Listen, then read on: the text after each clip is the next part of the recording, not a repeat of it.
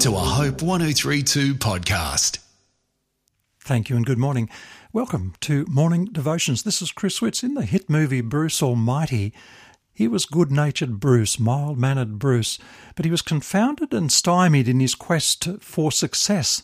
Bad things happened. He was convinced that God had treated him unfairly, and Bruce challenges the way the Almighty doles out his blessings. So here you have Bruce Nolan, played by Jim Carrey, a mediocre news reporter going through a midlife crisis, and he complains to his girlfriend that God does a poor job of running the world and he could do better than God. And to his surprise, God, that was played by Morgan Freeman, actually gives him the chance. Do you remember the movie? So God is only too willing to give Bruce a shot at driving the winds of fortune. So he gives him some powers. He sets out to fill the emptiness in his own life by satisfying every desire. But unfortunately, he discovers that he's emptier than before. And does the world seem grey and empty? Wearing the same shade of grey, you might be feeling a bit like Bruce Almighty, that there's something missing. I've said many times on this program, there's a God-shaped hole in all of us. And that restless search, it is a void, I think, that God can fill, and he's the only one. And in the process of acquiring power, Bruce begins to realise it's not all as great as he thought it would be. And Bruce is not wired to be God. I mean, it was only a film. And neither are you or I. We're basically self-centred. And many people are not keen to join a church or become religious.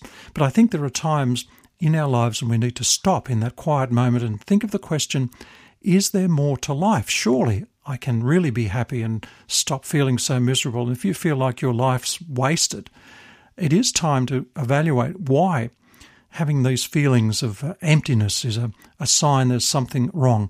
Maybe it's the focus of your life that needs to change. And have you heard this word secularism? It means that the universe we see and measure is all there is. It's a good bit of it's like radio waves and gravity. You can't see it, part of the physical universe. And secularism says that's all there is. And it means that this life is all you've got. And when you turn 80, 85 or 90, well, it's going to be a bit of a concern what happens next. But the amazing thing is this, that when you link up with God, your purpose will become quite clear. And why I say that is the Bible says through James in his epistle, what is your life? How do you know what's going to happen tomorrow? This is James 4 verse 14. For the length of your life is as uncertain as the morning fog. Now you see it, soon it is gone. So the unseen realm, the spiritual realm, the Bible says that God is spirit. You don't see God. You can't touch him. You can't do a painting of God because God is spirit. But God is there. He's the greatest reality. He's the prime mover. God created you. You can see it. I mean, you know that God can change. Well, I believe he can change a person's life. He can turn a bad person into a good person. It was Helen Keller who once said that life is either a bold adventure or nothing at all. And thinking about that quote, I think she was right. Boredom, restlessness, is part of life today. But when we discover Jesus Christ as our own Saviour, our life takes on a new meaning and purpose. Every day can be special because eternity is thrown in as well. I like the quotes from Rick Warren.